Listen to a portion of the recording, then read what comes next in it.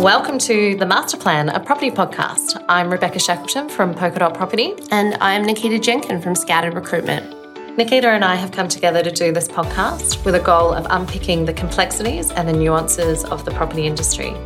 We want to do that by interviewing guests who will offer insights on the industry and their career journeys. We're really excited to have you on this journey with us, and we're going to have a lot of fun along the way. Today, we are thrilled to have my good friend and content creature extraordinaire, Emily Watson, join us. Emily is the creative director at The Content Creature, and she loves the magic of words. With an extensive background in property development, Emily's worked in the industry for more than 15 years, and she spent a decade of that in marketing roles. This is where she discovered her love for all things creative, marketing, and social media. Emily, good afternoon. Hello, Thank you for joining us. Welcome. Thank you for having me. I'm excited. So we might jump right in. I would love to sort of hear about your journey of your career, where you started and how you got here to creative director of The Content Creature. You started out as a PA. I actually started as an office admin for Stockland in Perth. They were in South Perth at the time. I was a young 19-year-old and, didn't know what I was doing, didn't know anything about the property industry. Fresh-eyed and bushy-tailed. Yep. I was very excited to work for this big corporate business and had no idea what was about to unfold in my career there. And, so I started as an office admin, moved into a PA role for a few years, and then I moved into the marketing team in the customer relations field. And from there, I got transferred to the Melbourne office. I had an opportunity come up, was meant to be for a year. I'm coming up to I just went past my 8 years in Melbourne. So Stockland is good at that. They brought me down for a year as well, and that was 15 years ago. Yeah, I think they do that. There's a lot of Perth people that have, There's a lot of Perth people in property development. There's a lot. I feel like it's actually sways the other way. So there's probably more people from Perth than people from quite Melbourne. Often they go back. So they'll come here and work here for a few years and then get married and have kids and move back to Perth. We've got some good friends that have been in Melbourne that have gone back to Perth.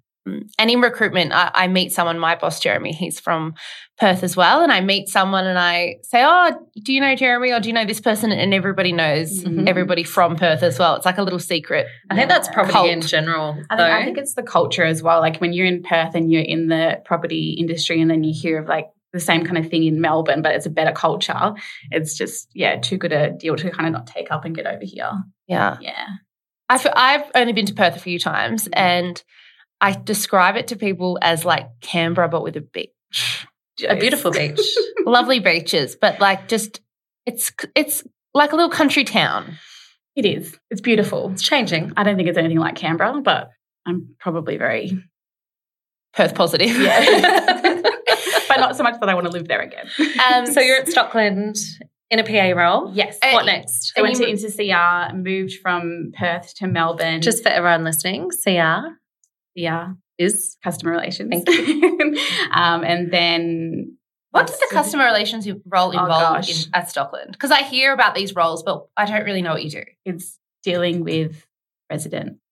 So once they've settled, lots of fencing issues, complaints.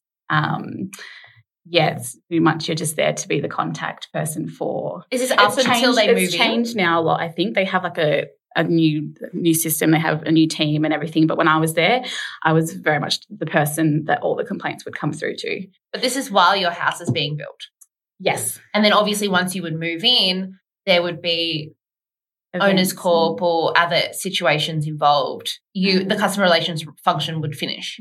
Not in a residential community. There's no owners corporation or anything like that. But there's often people need to get their fences done, as an example, and they need to contact their neighbours so that they can share a cost. So they contact Emily, and she would help facilitate that. So are you their contact for the life of them living in this property? You hand it over to council at some point. So like some of the inquiries you would get would be about parks and roads and like issues that have popped up. And so like if it was within our time frame of looking after that, we'd kind of deal with it. Otherwise, like, no, you're over to council now. You have to get in touch with them.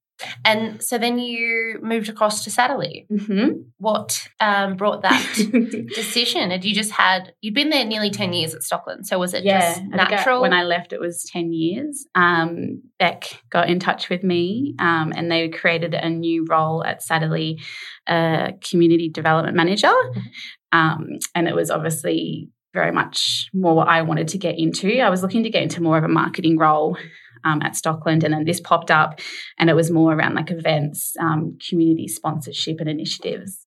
And that's something that Satterley has always done incredibly well. And I think probably, one of the leaders in the industry at understanding community and putting on events and activities to really engage people and to have that as a strategy. So Emily was a really great fit for us to come in and work less on the complaints and the fencing and all of that kind of side of it, and more on how do we actually engage the community, what type of events do we want to do.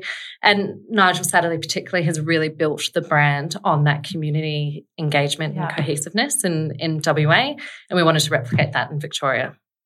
And then you started The Content Creature. Yeah. So in the mess of COVID, had a bit of time on my hands. I had a 6-month-old daughter at home and I just wanted to use my brain. And has had some contacts who needed help with social media or content writing, which led to more clients just through word of mouth. And within a space of a month, I had about 5 clients. And it just kind of took off from there. And I think it all happened very organically, which sums up my whole business as well. It's all about being organic and authentic. And it's kind of just happened that way. And it's Had great. you always wanted to start your own business? No, never. It was never on my radar. And it's funny because... And you were studying as well. So it was something that you were focused on through your studies, and then that kind of helped the evolution. Yeah, but I honestly never in my wildest dreams thought it was just something I didn't even think of. My husband is a bit of an entrepreneur and he wants to have his own business. So I always thought that was something for him. And it's crazy to think that I've had this now for 2 years. And it's just, I still pinch myself that I'm a business owner. I don't think I quite believe it. So every business owner feels like that. Could you explain in layman terms content marketing and why content is so important as part of the marketing strategy? Yeah, sure. It's a good one. I get asked this a lot. I was recently asked it. What is content and what do you actually do? I get asked by family members all the time. My father-in-law, I hope he doesn't listen to this, got me a book recently, Social Media for New Businesses. That's what I do. He got that for you as a gift and thought it would be for you to read. Yeah, because people just don't understand what I do or what this whole content marketing is. And the way I explain it was you could probably Google it and it would come up, but it's the creation and sharing of online materials, so your blogs, socials, podcasts, videos, emails, to kind of engage your audience. So I kind of think of it as marketing when you think of signage or even websites kind of, but that's hooking people in. Content marketing is engaging them and retaining them. To getting them to stay. Yeah.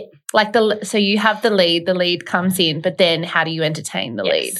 How do you offer them value and keep them coming back and make them a loyal customer? Yeah. And do you, if you were working with a client on their content strategy, would you put forward a strategy which would include content pillars and then write content which will relate specifically to the pillars, and then that would provide a roadmap in terms of how you can engage your audience? Yeah, we'd look at audience personas at first is a big one as well. We'd look at tone of voice. We do the pillars.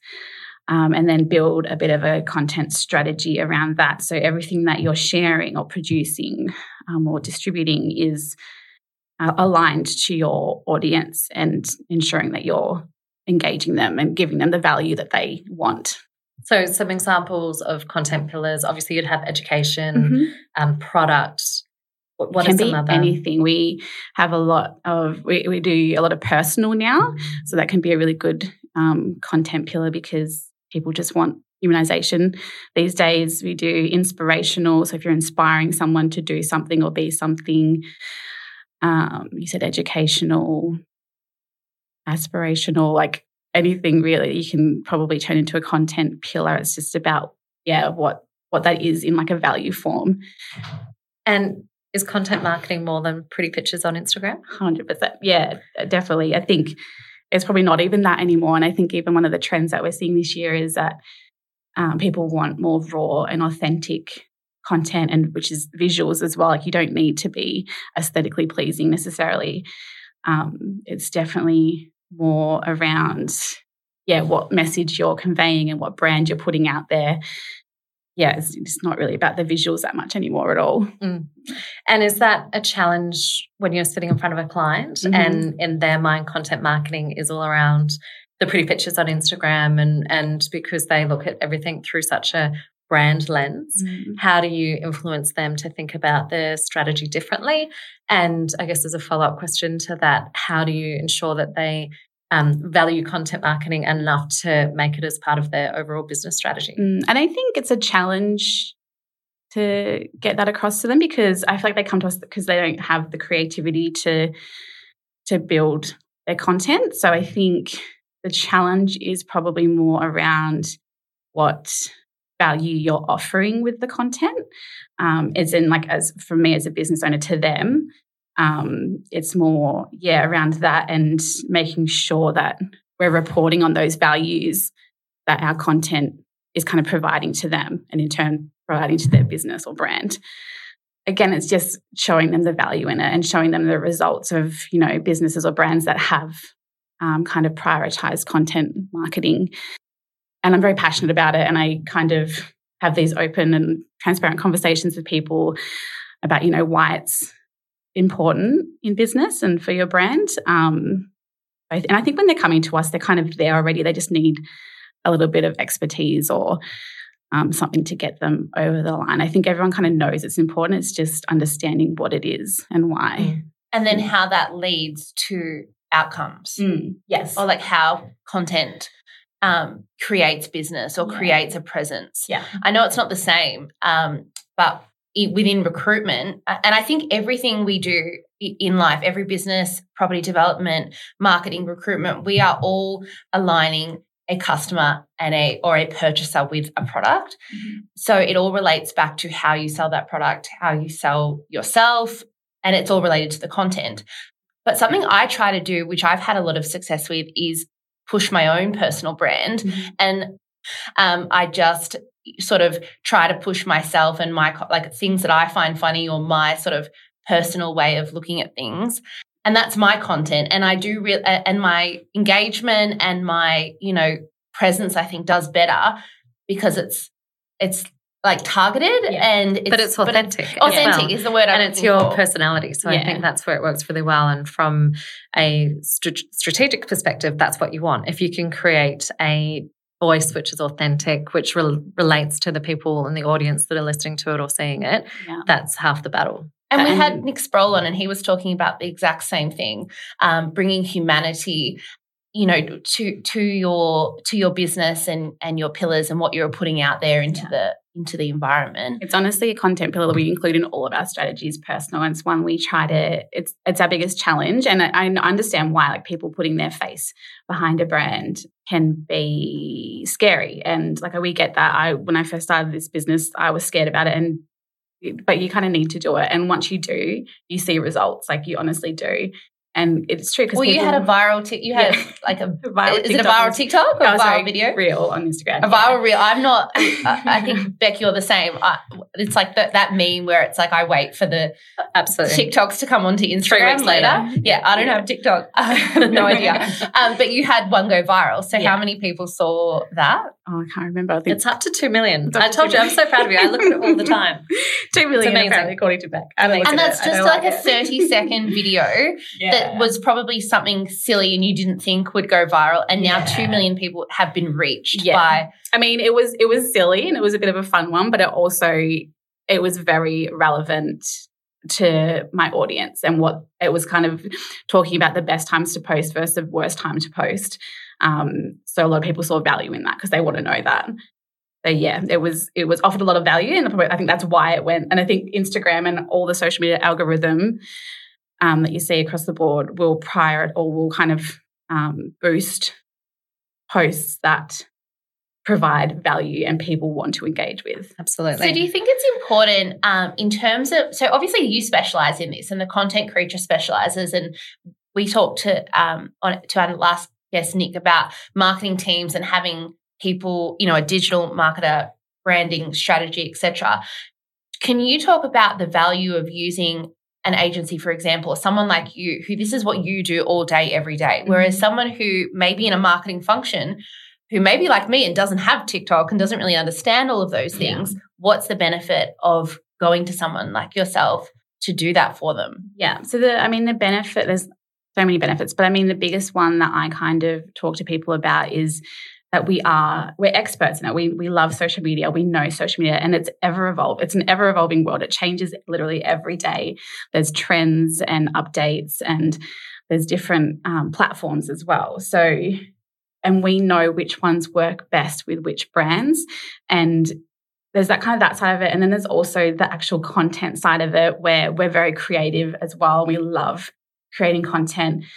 We're not going to do a generic kind of post. And I see this across a lot of accounts where you could go on to 5 accounts in property. I'm not going to name any.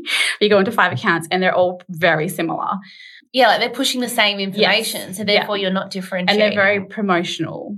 Are you selling a family, or are you selling a block of land, or, you know, because there's always that kind of, you know, we often will go back to what's comfortable, and what's comfortable is a happy family in a field, and then that's what we'll use to put out on our content. And one grandparent and one kindergartner holding hands walking to school with backpacks on. You know, and those kind of assets are relevant and still important to the overall aspirational positioning of the brand. Yeah. However, I think that there's also much more strategic ways of looking at content and what your audience want to engage with. And I honestly think there's so much opportunity, especially in the property industry, to shake things up with social media. I don't think there's been enough prioritizing of it, and I feel like it's going to take kind of one business to try to shake things up, and it'll just blow up for sure. What's a brand in any category that does content marketing, social marketing extraordinarily well? Oh gosh.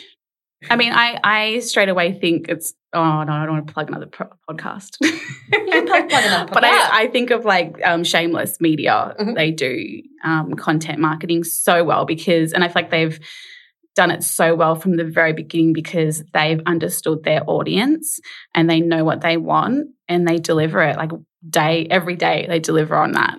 And it's authentic and raw as well, even though it's a podcast and you record it and you edit it and whatnot, it's still very authentic. And they would have a very good content marketing and marketing strategy overall.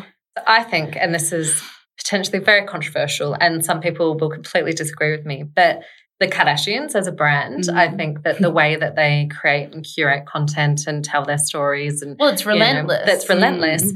But look at what they've built. It's just extraordinary. So I think, you know, there's and that's very different to what a corporate brand or a consumer brand would even do. But I think, you know, they just share everything. So maybe that's, you know, their strategy is, you know, where everything is content. Everything's up for grabs. Everything is content. Yeah. And I feel like some people would say, you know, they're not real, they're fake, but they're very they're one of the largest real businesses, essentially. Whether it be a family, they're a business and one of the largest and most profitable in the world. So you can't ignore what they're doing. Yeah. And then I guess switching back to property, because that's probably what our audience wants to hear about rather than the Kardashians. I could speak about the Kardashians for a long time. Thinking about the future of content marketing and property, what do you think the overall trends will be? And I'm really interested in user-generated content and how future residents are going to influence the content marketing. Yeah, well, I think in all content marketing, the future is UGC, user-generated content, and it is the humanization side of things that we talk about as well. I think consumers just want personal content that they can relate to. And user-generated is just it's so easy when you do it right. Like if you're offering a product or a service that people are loving, then why wouldn't they kind of talk about it or give you the content to then reshare? I thought of an example actually. I don't know if you saw Dan White, a comedian. He posted something. He tweeted this interaction that he was having with Toyota.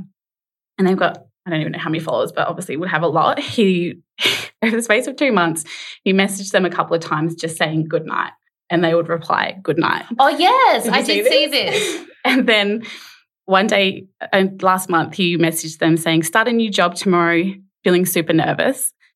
And then they wrote back. They wrote back and said something along the lines of, you've got this, stay confident, project confidence, smile, and remember they hired you for a reason, and even had like a love heart emoji.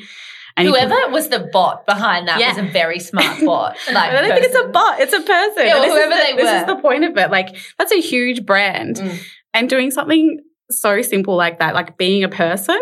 And being cheeky. I wonder if they could tell you how many sales that generated, or how many. Okay, here we go. He did another tweet. I didn't read the full thing, but he did another tweet, and it was something like, this had so many reshares and comments, and like it went viral. Yeah. I've done the calculations. This is how much money I've made for you. Yeah. Can you please send me a sticker? And they sent him a sticker. So his next photo was him with a sticker. Like, it's brilliant. Do you have clients coming to you going, we need to go viral? Yeah, because that's like, every day. It doesn't have, I mean, we've spoken about you going viral and this going viral. And unfortunately, not everyone can go viral. But, do people come to you wanting that? And how do you temper their expectations? They do. And I temper it by saying to them, like, why do you want to go viral? Like, what is the purpose of this? Because, we went viral, and it's great for our brand and great that like, hey, like we're selling social media, and look, we're doing social media really well.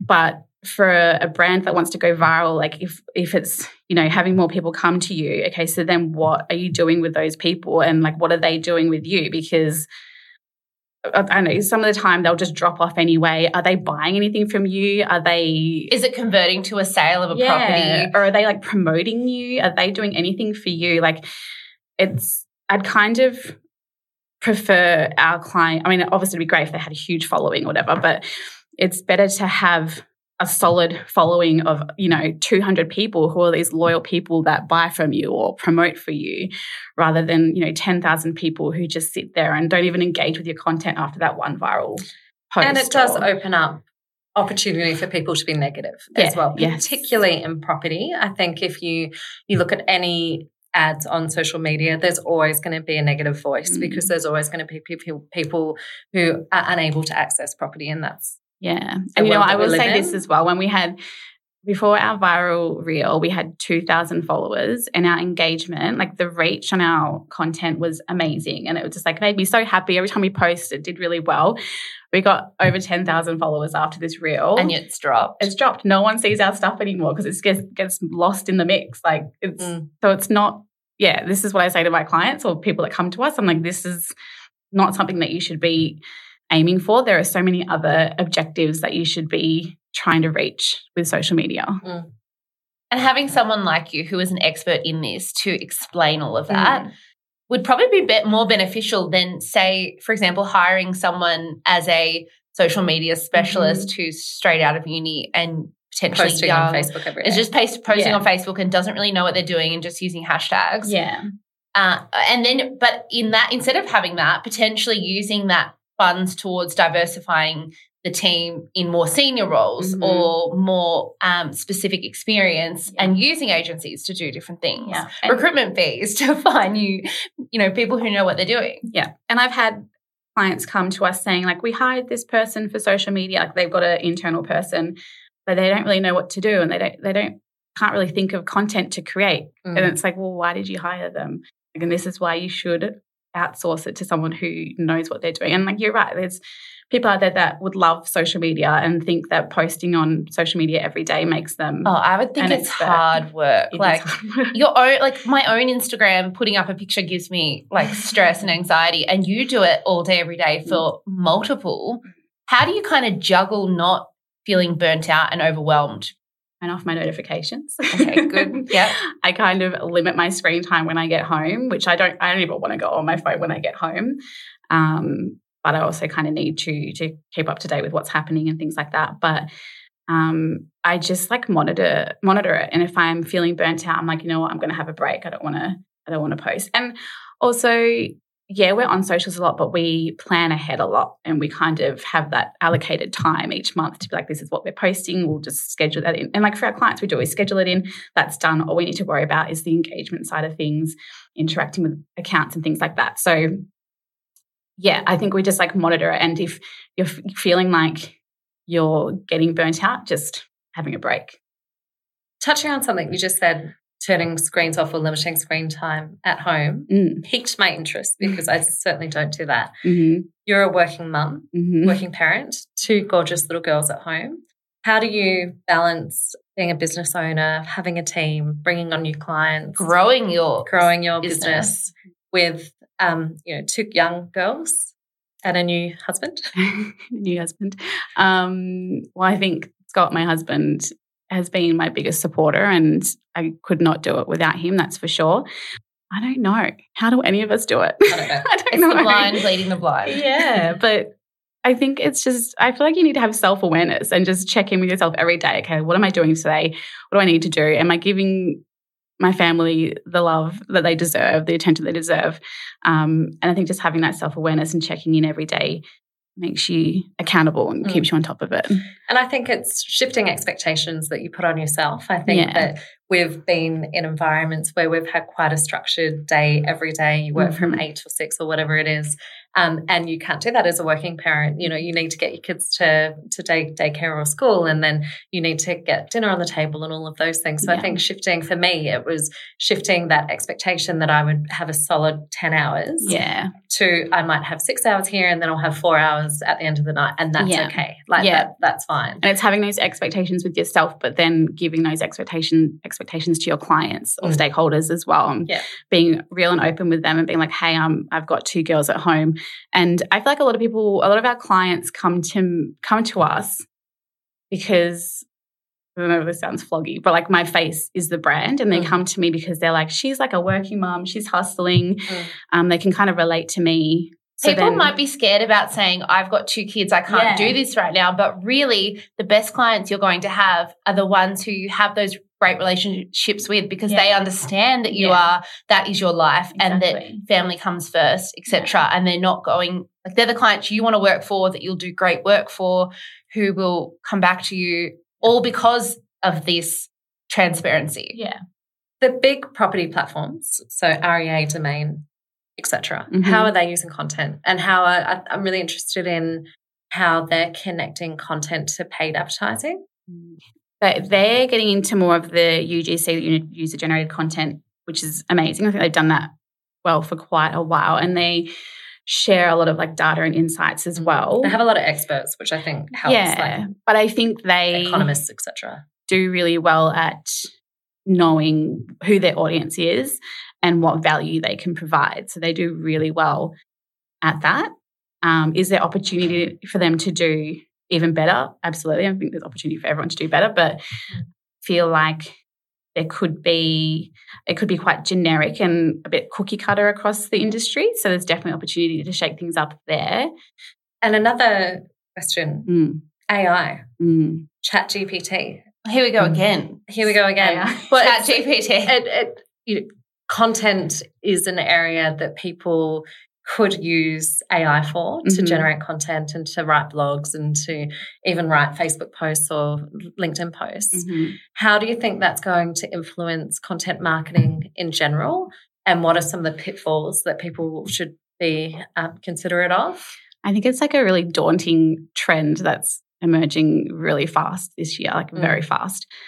And there's pros and cons. I think, brands can produce a lot more content in a lot less time.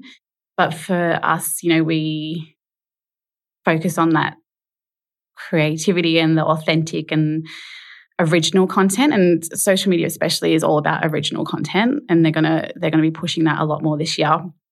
So how much can AI come up with original content? I'm skeptical. But on the other hand, it's great for those data and insights, and great for planning and scheduling. So it can save you time in that. And even we've got maybe more written content as opposed to like video it would be. But again, like, is it going to be creative and original enough? I always find that it's much easier to read and edit content that's already done and kind of rewrite it, then start it from scratch. So if you've kind of got a base level of content there, then you can go through it. And I think that's where it will save time. Yeah. Where you could use this content that's been generated, but actually make sure that it's got the right tone, that it's got the right emotion, that it's got, it's representing your brand and the way that you want to speak. But, it does a lot of that kind of pulling data from different places and really helping to formulate. So if you're that. using that, in the right way, then definitely that's great. But it's making sure that you're still doing something original. And when we talk about humanization and making things personal, doing it originally is going to be the best way around that. Do the two of you have any advice for people wanting to leave the corporate world and to start their own business? You've both done it. I haven't. I don't know if it's for me. But is there anything you would do again or do differently? I mean, advice would be just back yourself. But another piece of advice I would give is don't just start a business for the sake of starting a business. Like, we've had people come to us and they're like, I got this product, I got this service, but I just can't sell it. And like, first thing I say is like, so who is it for? And they're like, what do you mean? I'm like, so who did you create this thing for? And they're like, well, just anyone who wants it. And it's almost like someone comes to you. No, someone wakes up one day and they're like, I want to run a business today. I'm going to make a purple rock. No one has done a purple rock before. So it's so innovative. It's going to go global. People will love it. So I'm going to create 100 of them, sell those, make some money, make some more. But then who wants a purple rock? You can't just make something and then market it and it's going to go. So you need to be, solving a problem or offering that value. So this comes back to that authenticity about you wanting to start a business because you believe in something or you believe in your ability. Yeah. That, as well as that there is a need for it. There needs to be a market. So you need to be confident that there's a gap in the market that you can fill and provide value for. So with Polkadot, there's, I've got an extensive network of people in the property industry, and I know that they've got different types of teams in place. They've got projects at different phases, and I was really confident that I would be able to provide a senior level of marketing and sales strategic advice and support to those businesses throughout their kind of their journeys with their properties. And that's for me, that was the gap that I saw and what I saw the opportunity to fill. But you need to do that. And I think, as Em said, definitely back yourself. Take the time and the space to really build out, and this sounds but build your strategy. Make sure you know what you're doing. Make sure you know what your value is, what your purpose is, who your audience is. So we're marketers, so we kind of intrinsically get it. You do that all day, every day. And then, and create a brand. Make sure your website, make sure everything that you're putting into market represents you as a business, as an individual, and that your brand reflects the quality that you'll be able to provide to future clients. Do you have any advice for someone who is wanting to get into social media marketing or what content creation, if someone wanted to come work for you, what would you be looking for within their portfolio or within their skill set? Definitely creativity. Anyone could probably do it. If they wanted to, they could probably do it. But to do it well and to do it differently and to stand out in a very saturated industry, you definitely need to be creative and you need to be confident in using that creativity. And it's something that I kind of look for when I am looking at growing my team. Is this person creative, and am I going to be able to just give them a license to be creative and trust them? And obviously, there's going to be a period where they need to build up their confidence, but having that from the get-go and you knowing that they have that creativity is huge in this space.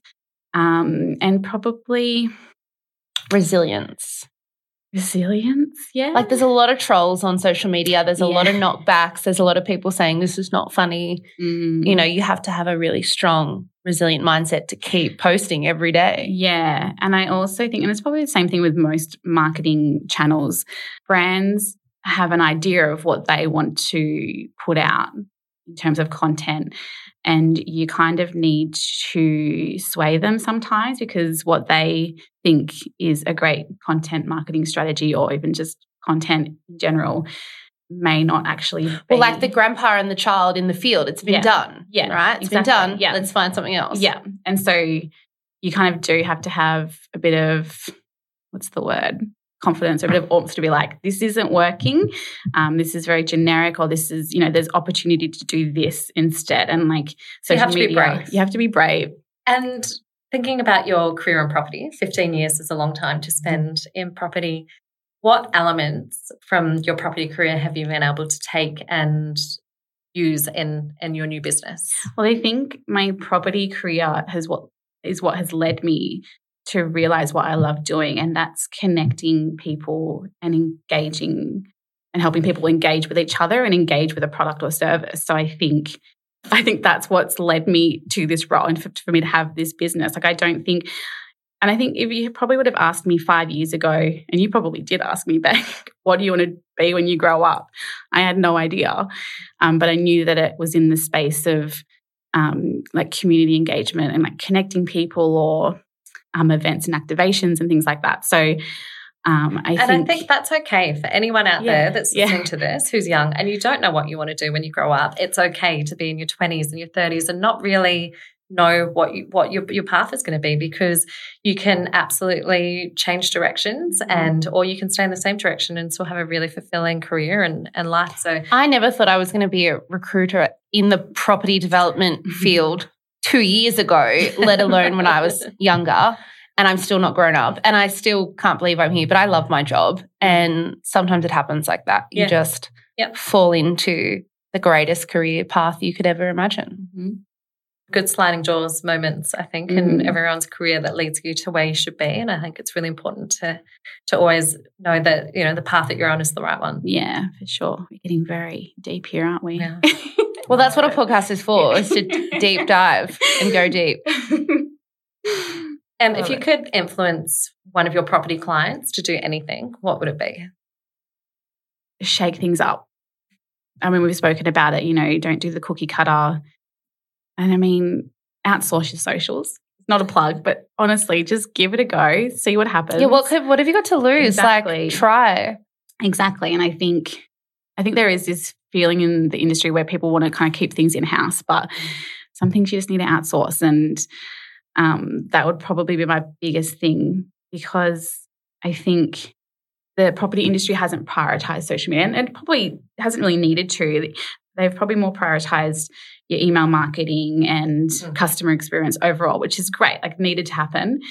But I think now you need to look at your social media efforts and see what can be done there, because you have these communities, you have these people that are sitting there wanting to be highly engaged and connected. Yeah. And social media is where that needs to happen. I agree. Look, and I think, the benefit of outsourcing different functions in the marketing space frees up your team to really, get deep into the strategy and really drive the brand and really make sure that the positioning of the project is where it needs to be. So I think, And a good agency as well will just feel like an extension of your team. Like we would do on-site visits every week. We do, with some of our clients, even we do reel and TikTok sessions where we record videos and we come with, because obviously video. Can I come to one of those? Because we can do one if you want. I don't understand. I think I said this, but I wait for the reels to come onto Instagram. Yeah. But we do we don't just, take on work and then disappear. We're very much an extension of the team, and we'll work with that internal team to make sure everyone's working cohesively and we're, promoting the right brand and tone of voice. I just wanted to talk about your team that you've built over the last 18 months. What's the most important thing to consider and contemplate when you're in a startup environment and you're bringing on new young people? How do you make sure that they continue to stay engaged, that they're continuing to grow, and that they're getting a lot out of their career? I mean, as long as you're hiring people that want to work where we work and they want to do what we do, that's the biggest thing. And I'm no expert in recruitment. You would probably be better at answering this, but I've definitely, and I mean, I've got 2 girls working with me at the moment. One who's been with me for almost the whole time I've had the Content Creature, and she's amazing. she was probably the fourth person I interviewed, and we just clicked straight away. And I just had a feeling, trusted my intuition, and went with her and haven't regretted it since. And then my newer girl started last year, and we actually met. I tried on a wedding dress at her bridal shop where she was working. And so I was in the change room naked. We're having a chat, asked what she was doing. She was like, just finished uni, she's got a marketing degree. And I was like, oh, that's interesting. Got her business card. And then... Do you always interview people nude? Is that a... Definitely Maybe that's a tactic. I haven't tried it. I'll let you know how I go. You should definitely try it. If anyone's going to try it, it's going to be me. Nude recruitment with Nikita. It's the next segment. I think it's got legs. I like it actually. All right. We'll come back to it. And then, a couple of months later, gave her a call and said, hey, what are you doing? And again, it was just we clicked, and I could just... So basically, I don't want to speak for you, but you saw something in her, and it wasn't necessarily her resume or her, detailed written skill set that she had done this, and this previously. Yeah. It was that you had a feeling, and you had, how do I say, you had confidence that she would be a great fit, because a lot of people, to me, interview candidates and they go, oh, yeah, they'd be a great cultural fit and we really like them.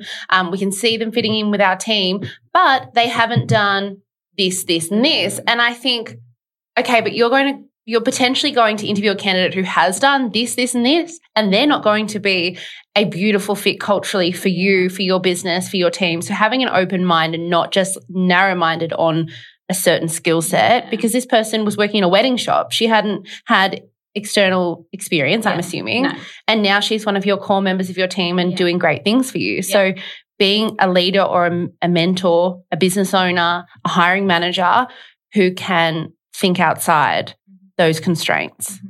Yeah. And I think it's you would probably agree, it's an attitude with people as well. You can have all those qualifications and whatnot, but an attitude is such a big one. Especially I think being my own business owner, I just want someone with the right attitude. And if they don't, you can't change that. An attitude, you can't change. You can't teach. No. So that's another big one as well. What's the biggest lesson that you've learned transitioning from a corporate environment to a startup environment and starting your own business? There are so many. There are so many lessons. My biggest one would probably be becoming a manager. Just as much as I never thought I'd be a business owner, I never thought I'd be a manager. I had no desire to be a manager. I don't know how you do it. It's not for me. I don't like to manage people. I only care about it. But when you're a business owner, you need to manage people. When you have a team, you need to manage people.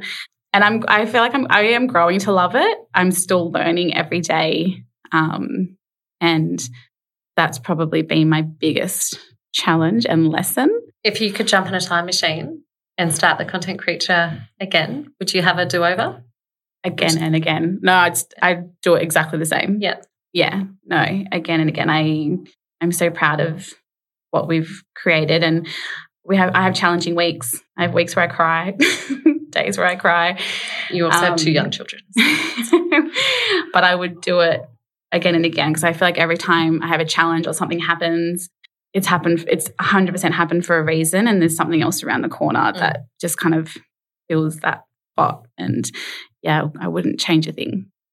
Thanks for coming on, Em. So we're still new at this, so I'm excited for you guys. I think it's podcasts.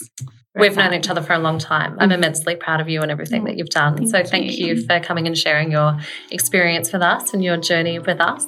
Thank you. So with that, I think we'll wrap it up. Thanks for listening. We hope that you've enjoyed this episode. Thank you also to our sponsors, Polka Dot Property, a small but mighty marketing consultancy connecting people to place. And Scouted, your go-to for property and construction recruitment. To scout is to seek, to be scouted is to be found. If you'd like to get involved, you can reach out to Nikita and I at themasterplanpodcast@gmail.com. Make sure to like, share and subscribe wherever you get your podcasts. See you next time. Bye.